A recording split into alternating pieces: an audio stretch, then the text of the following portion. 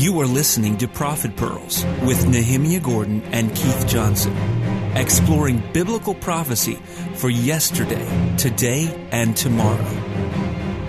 Welcome back to Prophet Pearls. This is Keith Johnson with Nehemiah Gordon on a two-part series. That's right, folks. This week and next week, they didn't mess around. They gave us the entire passage in context. We are in the book of Jeremiah, and I love it when you can start not only at the beginning of a chapter, but the beginning of a book. So there's no way we're going to talk about this session without giving some context. Nehemiah, we are in the land of the prophets.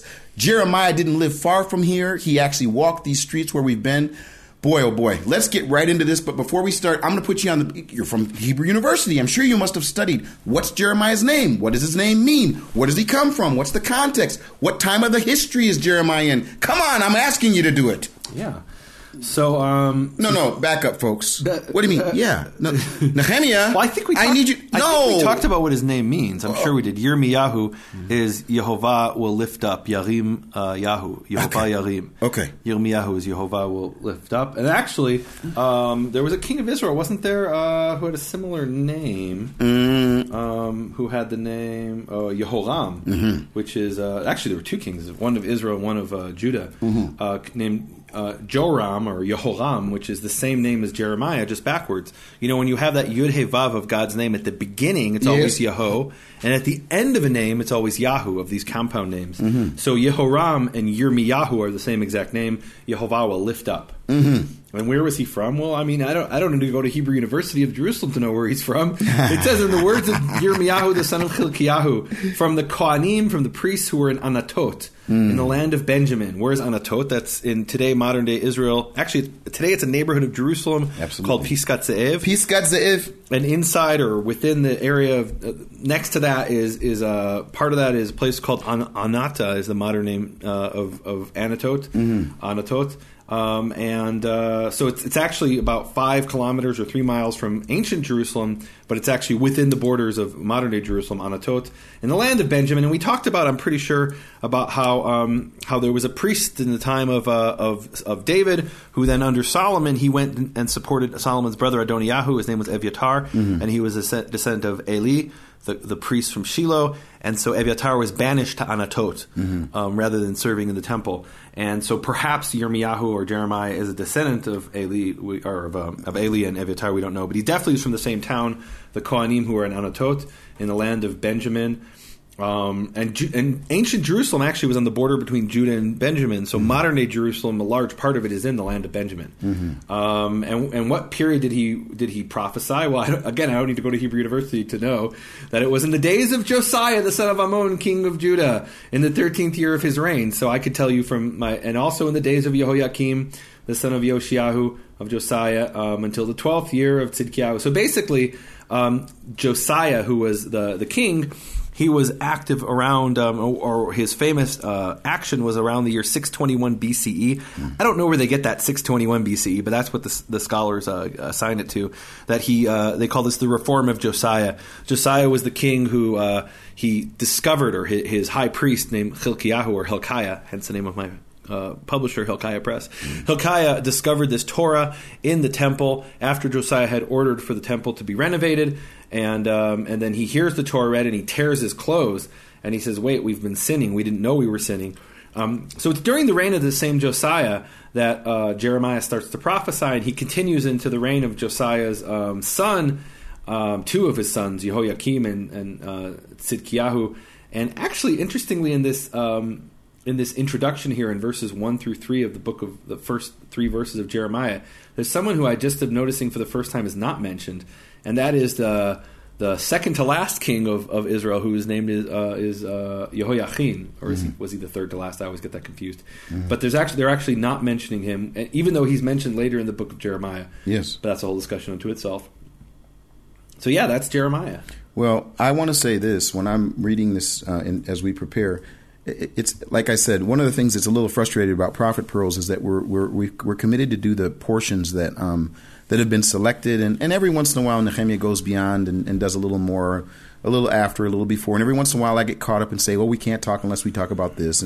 But basically it's a little bit frustrating because I know there's so many people that are listening some of the people who are very familiar with the prophets, but there are many people, Nehemiah, that aren't familiar with the prophets. And a lot of the reasons that sometimes people read the prophets, but they don't ever go into any depth to kind of find out what's going on. Well, I think this is just one of those great examples where we get to understand, though we've done several sections in Jeremiah, now we're going back to the beginning. This is actually the beginning of his process. So talking about him coming from a son of Hilkiah, and I think about this, I think about what that town must have been like. I don't know if that was the town of the priests, or if there were many priests there, or only priests there, but definitely Jeremiah comes from that household. So think about that.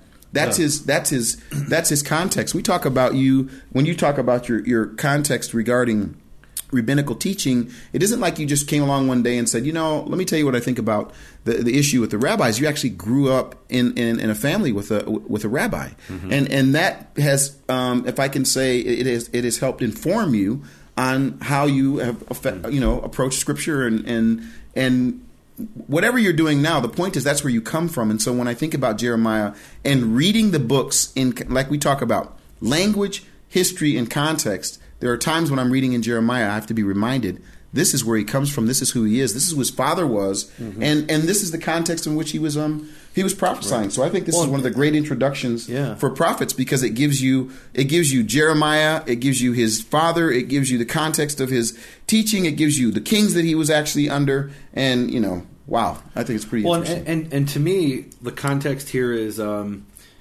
there's something tragic about living in Anatot as a Kohen, as a priest. So Anatot is basically like 2 hills over from the Temple Mount. And imagine if on Yom Kippur we're given this description in the writings of the rabbis about the ceremony on Yom Kippur, at least how it was in Second Temple times. Yes, where they would have the high priest and he would come out and he would pray a certain prayer, which was actually wasn't so much a prayer, it was a recitation of these passages from Leviticus 16. And as part of the recitation, he would proclaim the name of Yehovah 10 times. And we're told in these writings that the high priest would come out doing the sacrifice, he would proclaim the name of Yehovah, and it wasn't just something that went by really quickly and easily. Whenever he would proclaim that name, there was this pause, and the entire congregation standing there in the temple would bow down on their hands and knees, and they would proclaim, Baruch Shem Kavod Malchuto Leolam Va'ed. Blessed is the glorious name of his kingdom forever. And imagine, you're Jeremiah and Anatot, and your family's been banished from serving in the temple, but on Yom Kippur, you can actually hear it. I mean, it would echo through the hills, and it's close. It's far enough away that you can't be involved, but it's close enough that you could actually hear it echoing through the hills, and you would hear that the congregation proclaiming, "Blessed is the glorious name of the kingdom," and you know that the priests are there in the temple offering the service, and you're sitting there in your exile. You're in the land, but you're exiled from service in the temple because you remember what happened in the time of Eli and his sons and that whole situation, and with Eviatar and essentially betraying the Messiah, the king of Israel, Solomon, and you backed the wrong Messiah, and so your family was banished to Anatot. Imagine you're close enough to hear it, but you can't be involved, and there's this tragedy in Jeremiah's, even in his past and in his background, and in some respects, wait a minute, this guy comes from Anatot. He's banished, and he shows up in Jerusalem and says, you guys in the temple, you're sinning. Exactly. I've got a message from the creator of the universe. That is the Doesn't key. matter if my family was banished. I've got the message because he called me into his presence. And you know what's interesting about that, Nehemiah? So when we get right into the call of Jeremiah, what you just brought up, I think is so powerful. So by knowing the context, Jeremiah, again, people can just, Jeremiah the prophet. Jeremiah was a bullfrog. Jeremiah was banished, kicked out, it's like, and now he's going to do this. So before he does it, what does the father do? This is really interesting to me. But now how does he call him? He calls him and he gives him this, like what I call, let's talk about it. Yeah. Let's get right to it. The word of Yehovah came to me saying, before I formed you in the womb, I knew you. Before you were born, I set you apart. I appointed you as a prophet to the nations. Now, when you read verse 5, at least for me, when I read verse 5, before I knew you, formed you in the womb, I knew you, I immediately think about the Psalms. Like this idea of being knit together in the mother's womb, and like he's coming to him and he's giving this to Jeremiah. And Jeremiah says this. Oh, he says, aha! Alas! What? Sovereign. It says here in English. It says in English, the English Bible, NIV, sovereign Lord. I said, Lord Yehovah. I do not speak I do not know how to speak. What does this remind you of when you hear that, by the way? I do not know how to speak. Reminds me of Moses. Exactly. It reminds me of Moses also. And then he says, I'm only a child. Now, is there any way for us to know what he means by that? I mean, to me, it's clear what he means. What is Yehovah is saying, look, I've chosen you as a prophet. Even before you were born, you were the one who I've appointed as a prophet to the nations. Mm-hmm. And he hears this and he's like, me from Anatot? My family was rejected. And I'm just a kid. There's high priests in Jerusalem. Don't bother me. What are you talking about? Yeah. No. And he's like, look, I don't even know. I don't know how to go before a crowd and speak. I'm just a little boy. What are you? What? And it's interesting because what does his name mean? It means Yehovah will lift him up. Mm. And Yehovah is saying, like, look, I'm lifting you up. I don't care. There's no getting around this. Do we ever find out anything about Jeremiah's age? What you got? No, I don't think so. We don't, and so all we know is he says, "Here I'm a child," and then we don't know what that means really. We don't know how old he was or anything. Well, he could be, he could be 42, and he's thinking like, "Look, there's old men there who are the elders. Who am I to come before the elders and tell them they're sinning, tell them they're not following the word of God?" Wow. Well, and this is where we get into this conversation about the call. And so here's what I love about the next verse. So Yehovah says to him, don't you say to me that you're only a child. Is that a quote? Yeah, it's a quote. That's your paraphrase. No, that's my paraphrase. No, it's what he says. Do not say I'm a youth or I'm a... In fact, let's ask a question, Nehemiah. Yeah. When Jeremiah says child, is it the same word that he uses for child here? I'm just throwing this out here. Verse 7. Yeah, so in other words... Don't say I'm a na'ar.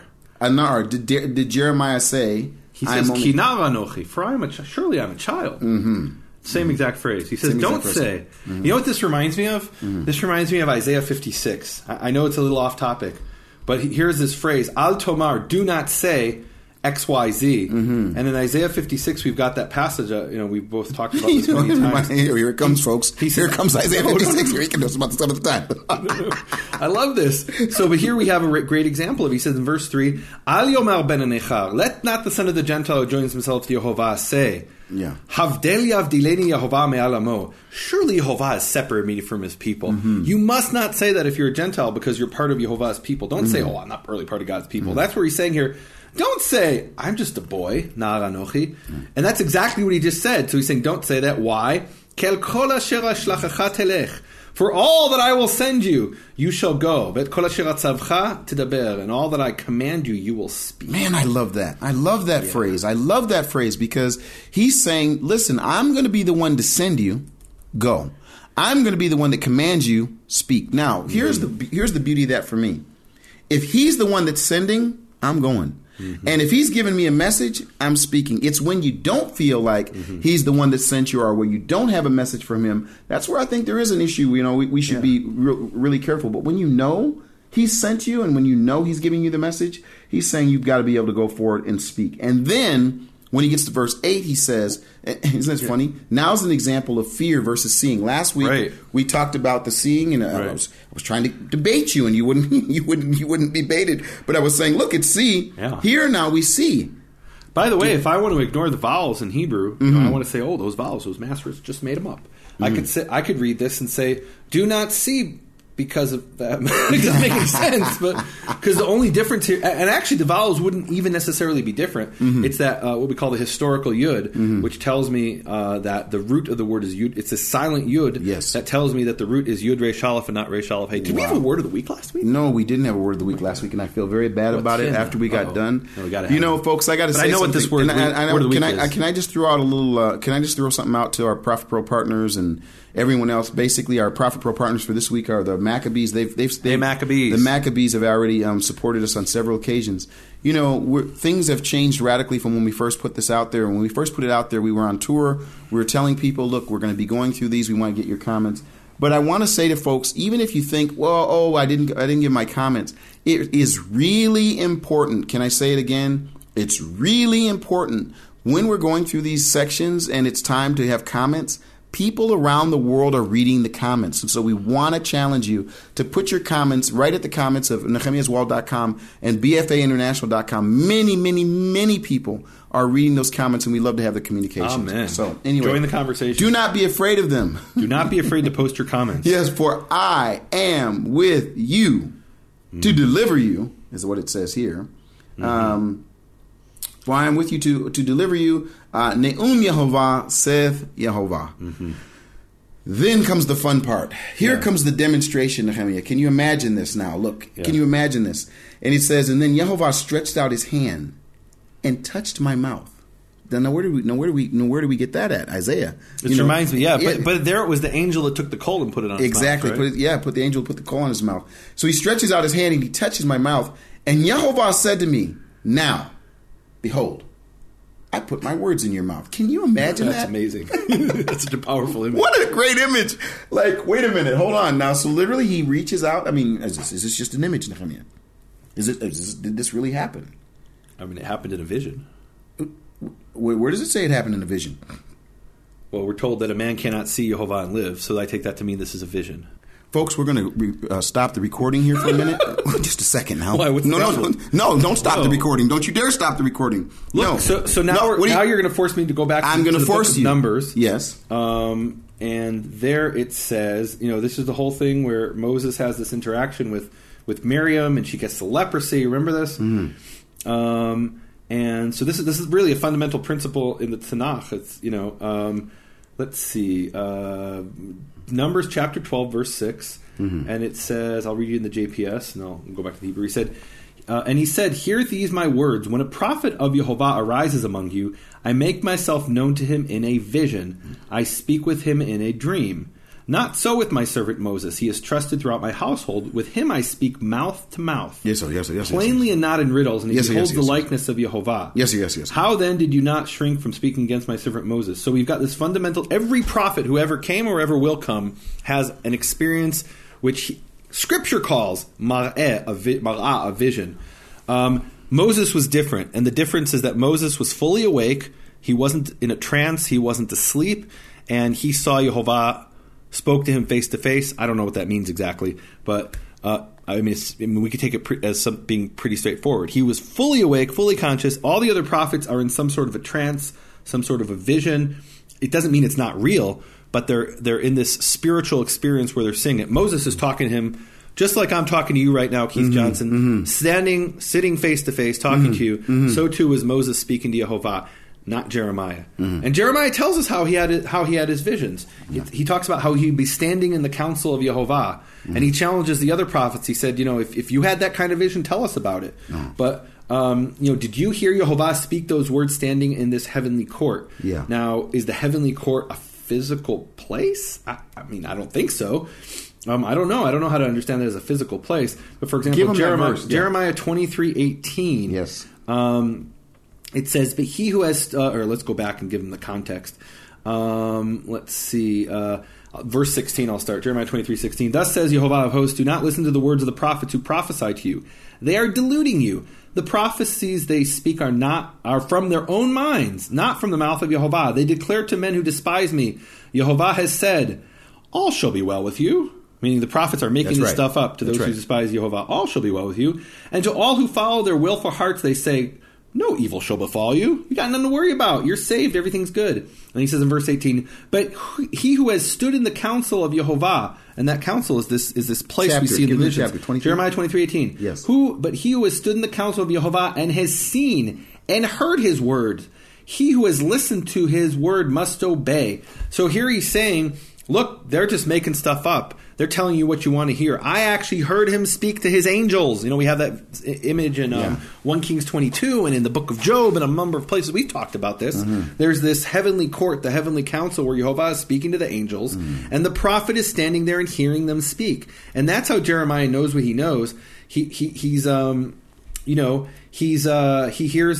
these things happening. He goes on. I'll skip ahead.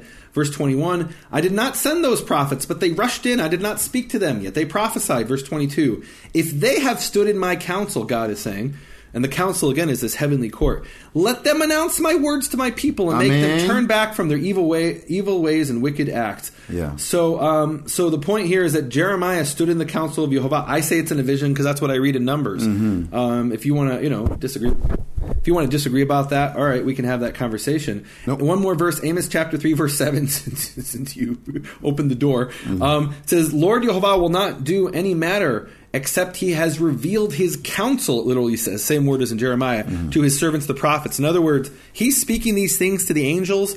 The prophets are invited to come in and hear if Yehovah is going to do some major thing. Amen.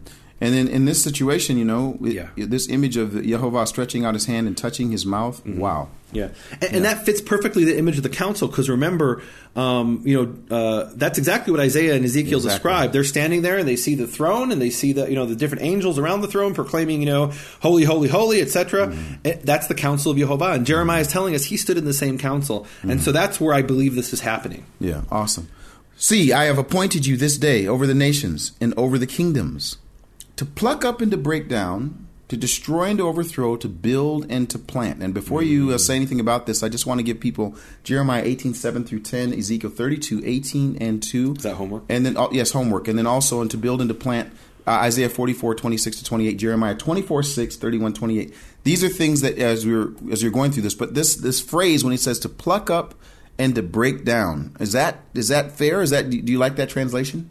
So I would translate it to remove and to tear down, to destroy and demolish, to build and to plant. Okay. And I have two words for this passage, for this verse: creative destruction. Creative destruction. We've talked about how we have this creative tension. No, my wife Andrea came up with this. This is a great the creative tension, she calls it. So what we have in this verse is creative destruction. It's just not destruction; it's creative destruction. It is, because the end is to build and to plant. So first things need to be torn down. I got to, call on the nations. And I love this. Again, he has the word goyim here, the nations. It's interesting because I think of the prophets as maybe from this. And I'll call it like it is. It's an Israelo-centric way of reading Scripture. I'll admit that. There's a Judeo-centric way of reading Scripture that is my heritage.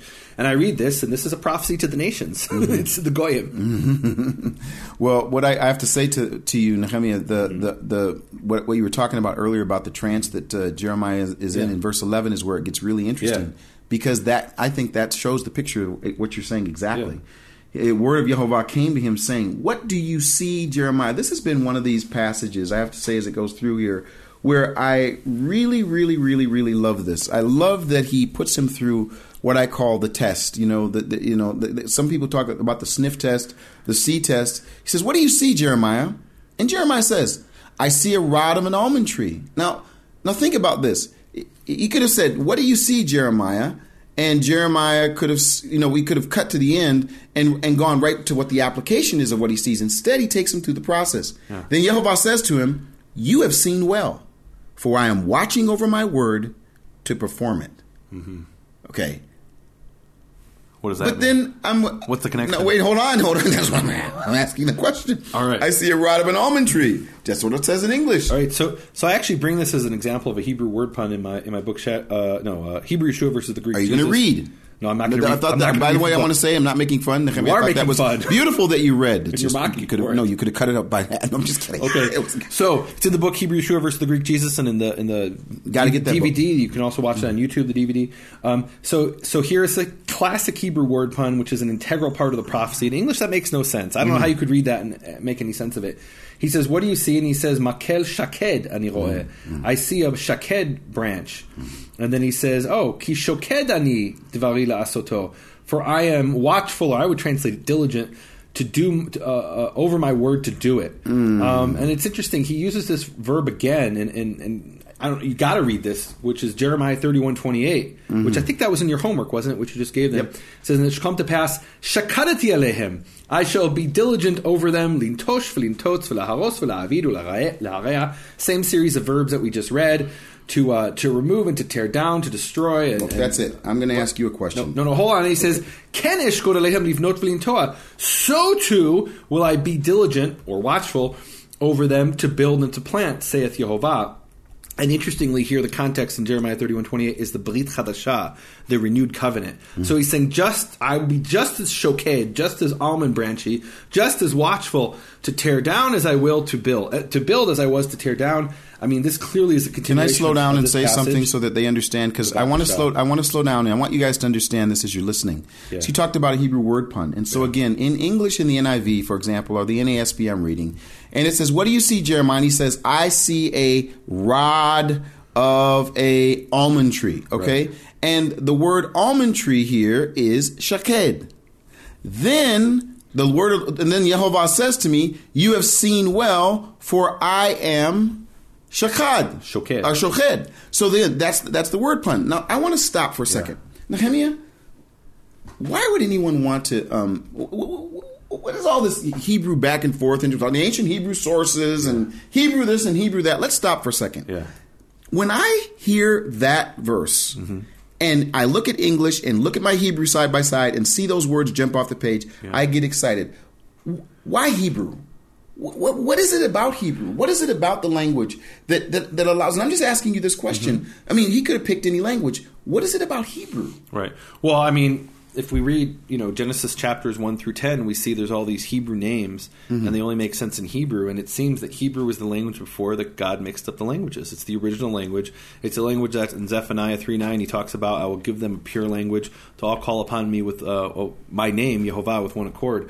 So Hebrew is the language in which God spoke the world into existence. He created the world through the Hebrew language, and the Hebrew language has a certain characteristic, which is there are connections. It's a verb-based language, an action-based language, and the nouns are often derived from these verbs, and sometimes vice versa. And so here you have this word shaked, which is an almond branch, and you have the word shoked, which means to be watchful or diligent. And in Hebrew you hear that, and there's an immediate association, immediate connection. And there's a lot of prophecies that are built, a lot of passages, entire passages in the Bible that are built on some verb or some action that then becomes a central concept that is, it's appears again and again and again. I give you a million examples. But here's what's powerful about that. Yeah. Here's what's powerful about that. I could read this verse 57 different times in the NASB and never catch that. Yeah, and in the Hebrew, it's immediately obvious. In fact, it's the whole point. It's not exactly. So be point. Jeremiah.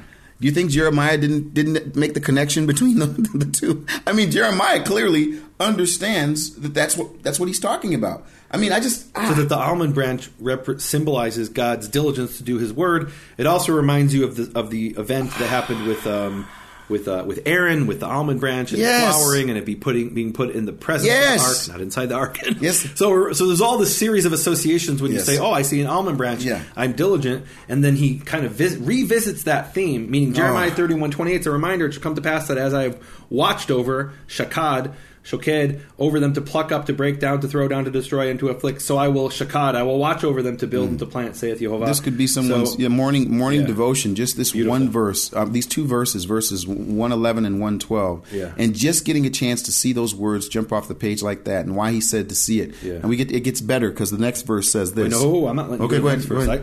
I'm going to bring something a little off topic, but it's not in one of the prophet portions, but it has our word.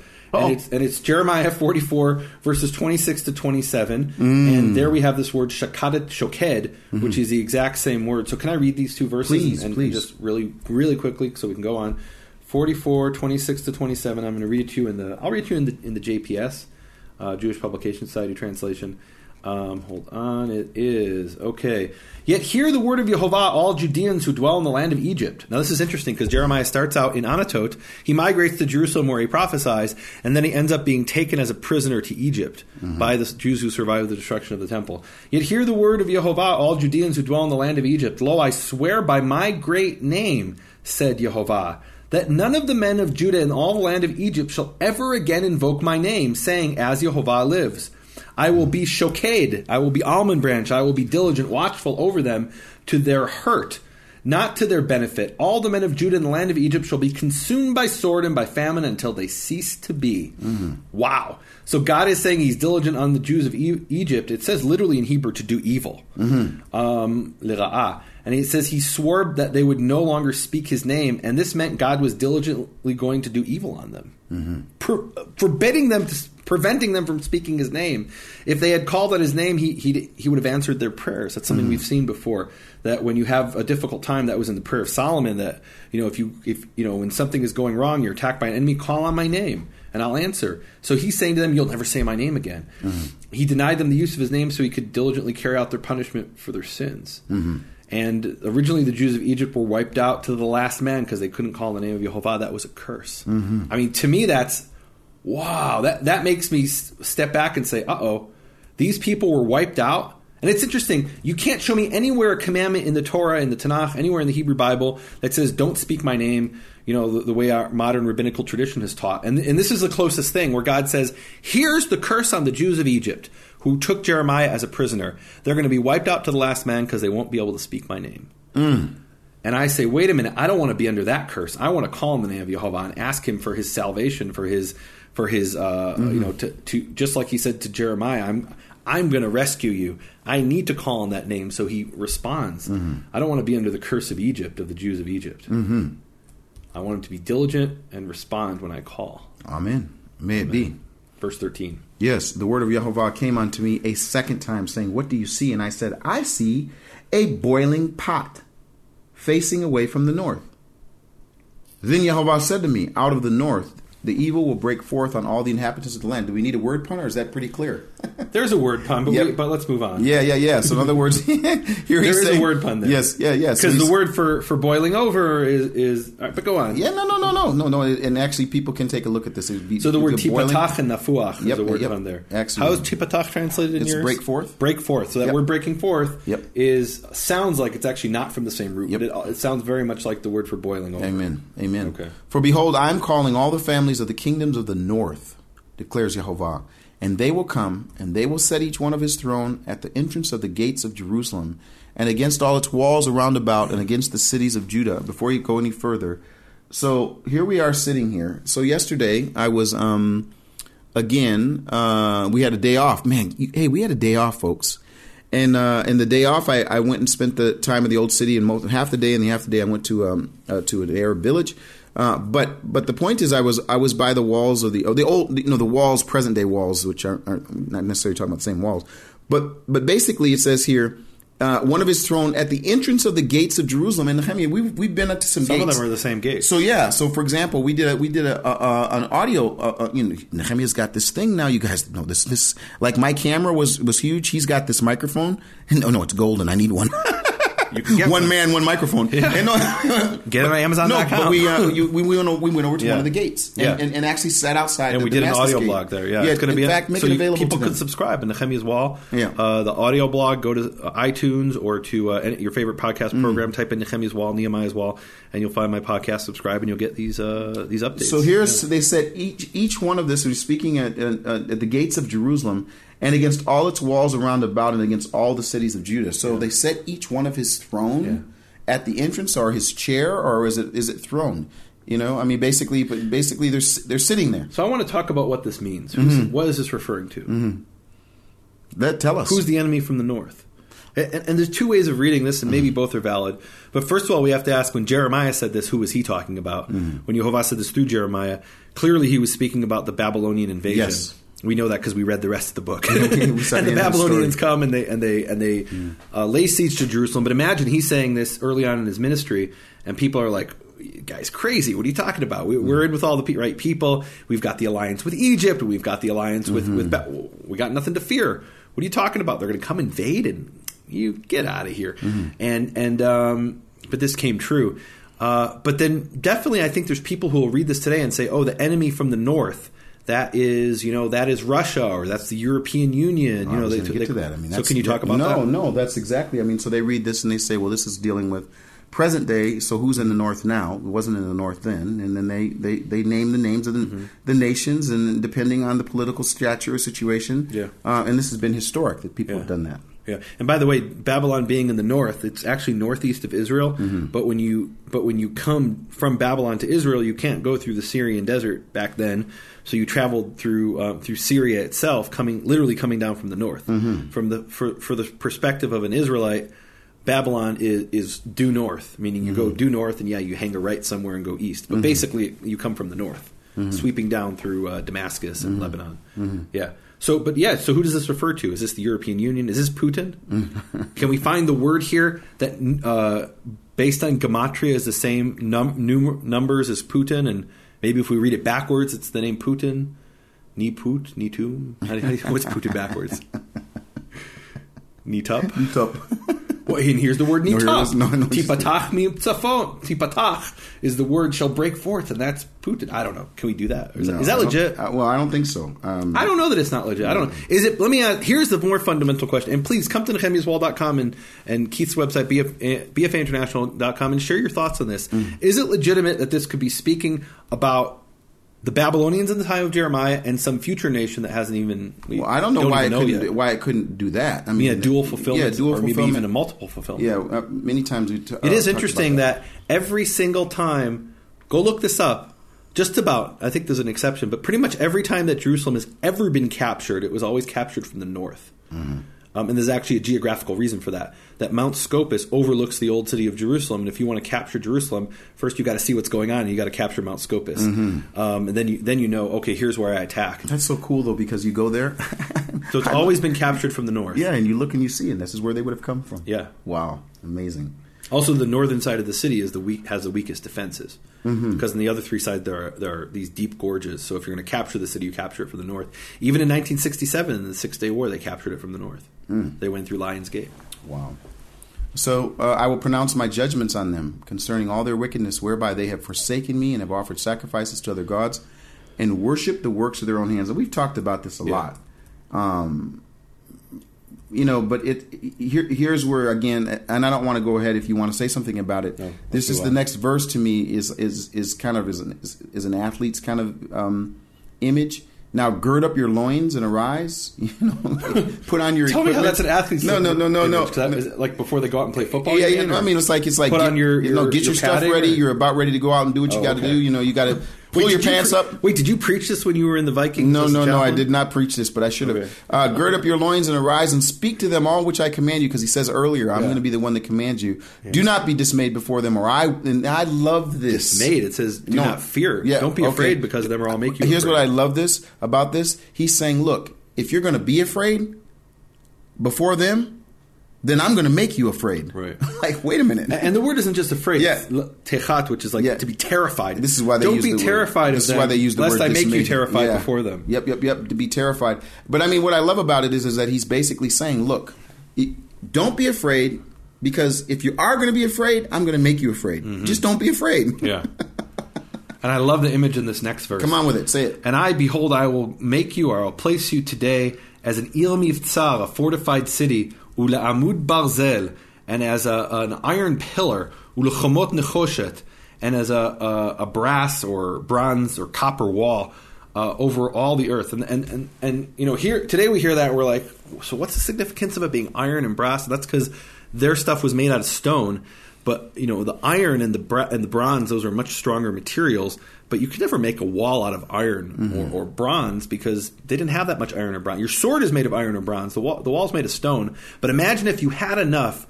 And in modern terms, what you have to think of is like steel, right? You're going to make a wall out of steel. Wow, that's a pretty strong wall versus something made out of plaster or something like that. So this is an image of like, wow, God isn't just going to be our defense. He's not just going to be our fortress. He's not just going to defend us. He's going to be for us this wall of bronze. Imagine they come with the battering ram, and instead of it shattering the wall, it just gets absorbed by that bronze. Pretty cool. Wow. So for the kings of Judah and her reading. officers, and for the Kohanim, and for the people, and her Kohanim, her priests, and for the people of the land.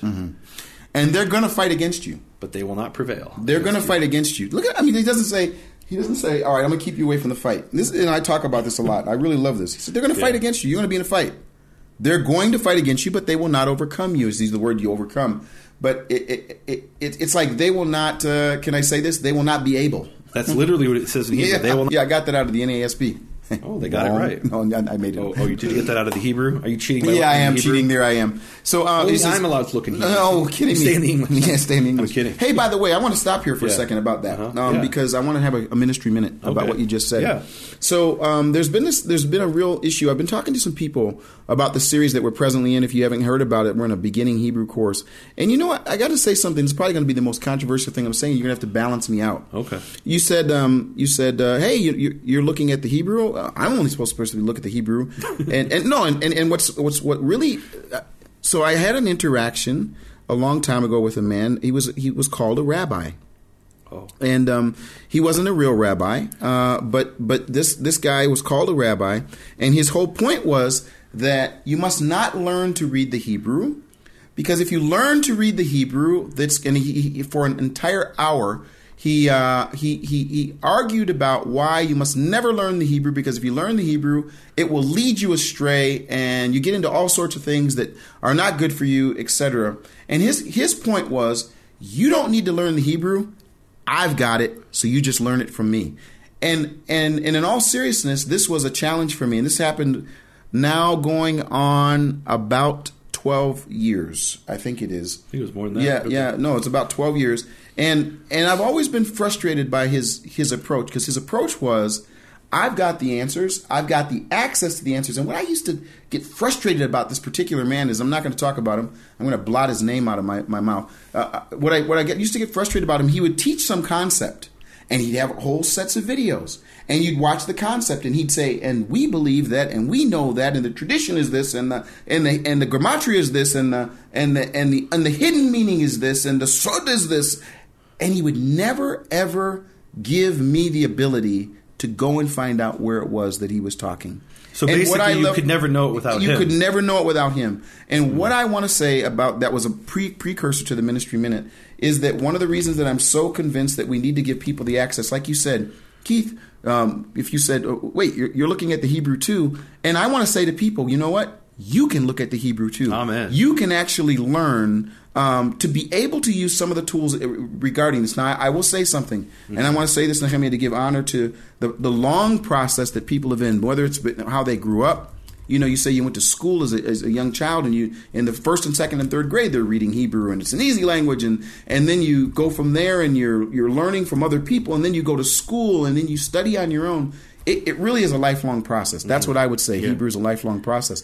But learning to be able to know where a word is and understand that word, some of the grammar around it, that's really why I created this course. This course is for people who want, it's called Biblical Hebrew Audio Course. It's a Scripture Bites Biblical Hebrew Audio Course. And the reason I'm bringing it up is you kind of led me into that. You said, hey, you're not supposed to be looking at that. And there are people that would say, don't you look at it because it'll confuse you. It'll frighten you. Who knows? Maybe one day you'll decide you want to be converted. And I got to say, and I want to say something. Why should we be afraid of the language that God chose? Why should we be afraid of the language? Now, all the stuff that comes along with it, I'm not for it. I'm not for all the other bells and whistles that don't have to do with the text. I'm just not. But I am for people getting a chance to interact with the text. And this is an opportunity for you to do that at a beginner level. And who knows, maybe we'll go to an intermediate later. But for now, giving people a chance to do that so they can know that word. For example, they will fight against you, but they will not be able.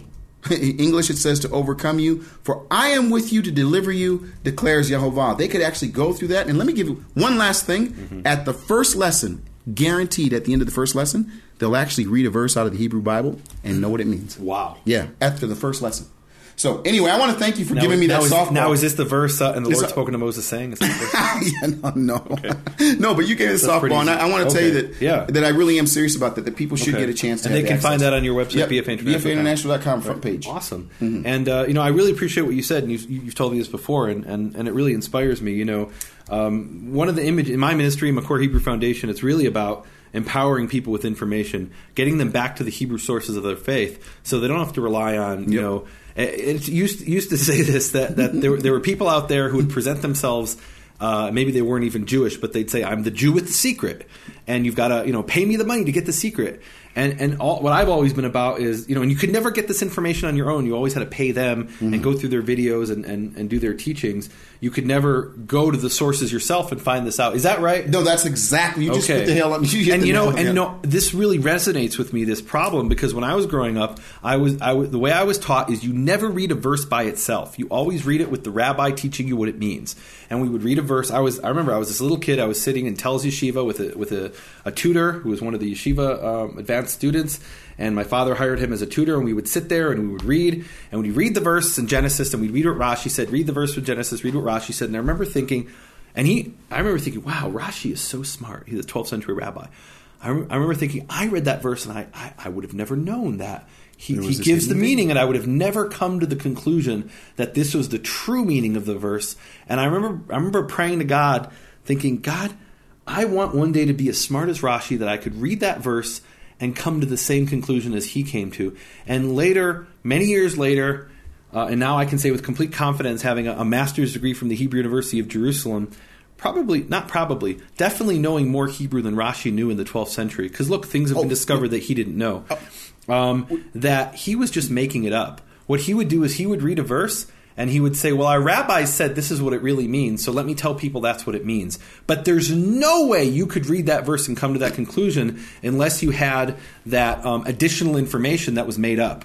And what I realized is I want to empower other people with that same sort of information. Mm-hmm. I don't want people to say, oh, we can never know this unless we listen to what Nehemiah has to say. And then when we tell people, this is Nehemiah's secret that we're now sharing, that's not what it's about for me. What it's about for me is empowering people with that information so they can own it for themselves, so they can go, I'll show them the source, they'll look at the source, they'll go check if what I said is correct about the source, and they'll say, wow, this has nothing to do with Nehemiah. This is what it says in the Aleppo Codex. This has nothing to do with Nehemiah. This is what it says in Leningrad Codex. This has nothing to do with Keith. This is what it says in this ancient Jewish source. And this is what it says in that ancient Jewish source. And I could look and I could see those 3 letters of the root myself. And I could see that the word is shaked. Shin kuf dalid. That's the word of the week. To watch over. Give them that. Slow it down and say it again. Slow down and give them that. The word of the week is shaked. Shin kuf dalid, which means both almond branch or almond, and it also means to be diligent. And you can go look that up for yourself. You don't need Keith. You don't need Nehemiah. You don't need some Jew with the secret or some Methodist with the revelation. Yeah. The revelation is we've got to empower ourselves with this information, so we're not being ruled by these people who are leading us astray, and there's no way to check what they said. Mm-hmm. That was your experience with this pseudo rabbi, and that was my experience with this genuine rabbi Rashi in the 12th century. And my feeling was, wait a minute, I don't want to ever have to read the verse and feel like I'm an idiot because I don't see what it says, even though I know Hebrew better than the guy who wrote it. I want that's what I want to empower people with. That.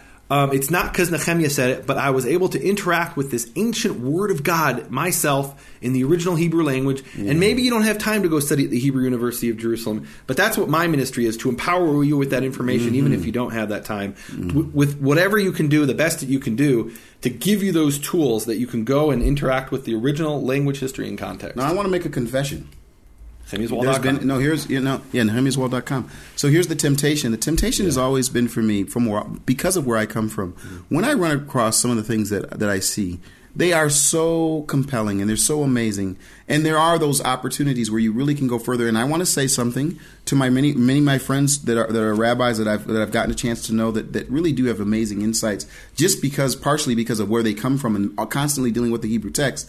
And I'm not talking about outside of Scripture. That there are many men that have done a really beautiful job of explaining things. But I always, and I want to say this, I always want to be able to check it for myself. If there's anything we say, more than anything, would you not think you must check it for yourself? We must check it for yourself. And how do you check it for yourself? And this is where I want to throw a little something out there.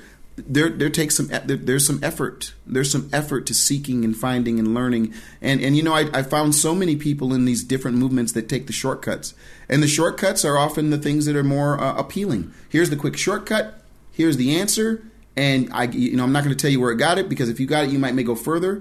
But I think what we've always tried to ask each other, and we've done this in our own studies, is we'll look at a passage together, and we'll go back and forth. So where did you get that? And we'll go back and forth, and that really started Nehemiah because of the information in Jerusalem. When we're walking in the old city of Jerusalem, we're walking along, and I've got my Bible, and you've got your Bible, and they actually look alike from the outside. From the outside, I haven't seen you with that Bible forever. Because I got a phone now and a computer. And I hate that, has the same thing. And I absolutely hate that. And I've hated it the whole time. He had this little Bible that I still got the little Bible, but I'm getting older, and now I can make the font as big as I want on my iPad and my tablet. But here's and I've talked about this several times, and I'll end with this. So many times where I would see that Bible that would be worn that you had, and my Bible that was worn, and that you were literally reading it like reading it in its context. And that's been a lifelong process. I'm doing for that me. now on my screen. And I'm enjoying. I hate the computer, folks. And yet I love what the that font computer can do. I love what the computer can do. David size 20. I'm sitting here. Nehemiah's got his computer. We got to send a picture to people. He's got his computer, and I've got two books open, and then I've got my computer. I just can't study the Bible without looking in a book. I just love it. It's just my tradition. You mean a printed book? A printed book, exactly. Okay. Anyway, folks, be encouraged because you can learn some of this information, and so that you can begin to understand it for yourself. I don't remember where we're at. Look, we're out 19. Of time. I'm gonna skip to chapter 2, verse 3, and I'm gonna pray. Okay. It says, Kodesh Yisrael Yehovah. Israel is holy to Yehovah. Reshit Tvuato. The first fruits of his harvest, of his produce. Yes. Kol ochla v'ashamu. All those who eat it, who eat Israel, who consume Israel, will be guilty. Ra'at tavo alehem. Evil will come upon them. Ne'um Yehovah, saith Yehovah. Ne'um. Yehovah Goalenu, Yehovah Redeemer. I am so thankful that I had the opportunity to study your word in the original language, history, and context. For all of my complaints of things that I was presented that weren't true, at least I had the opportunity to learn in the original language, to then know eventually that what was true and what was not. That you gave me the discernment to be able to read your word and to love your word. And years later, after that head knowledge, you wrote it on my heart, Yehovah, and Yehovah, that was so painful, and it continues to be painful in some ways. But it's forced open my heart to you and forced me to get down on my face and come before you in humility, Yehovah, and you continue to shape me and to fashion me. Mm-hmm. And Yehovah, your people Israel, as you say here, they're the first fruit of your harvest. And I ask for protection upon the first fruit.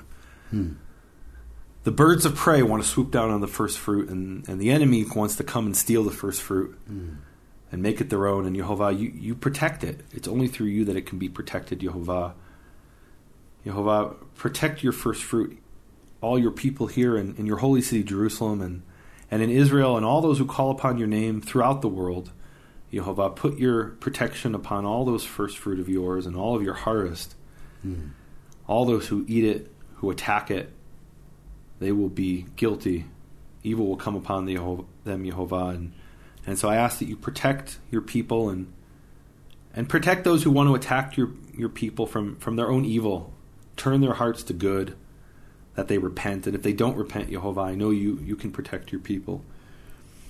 And Yehovah, continue to give Keith and me this ability to explore your word together and make us not like Jeremiah and Anatot, who heard your word being proclaimed, who heard your name being proclaimed, and the people shouting over it miles away in Jerusalem. Let us stand before you in your holy courts in the day when the high priest stands in the rebuilt temple and proclaims your name, Yehovah. And let us be among those who say, Baruch Shem Kavod Malchuto Leolam Va'ed. Blessed is the glorious name of his kingdom forever. Amen. Amen. Thank you for listening to Prophet Pearls with Nehemiah Gordon and Keith Johnson.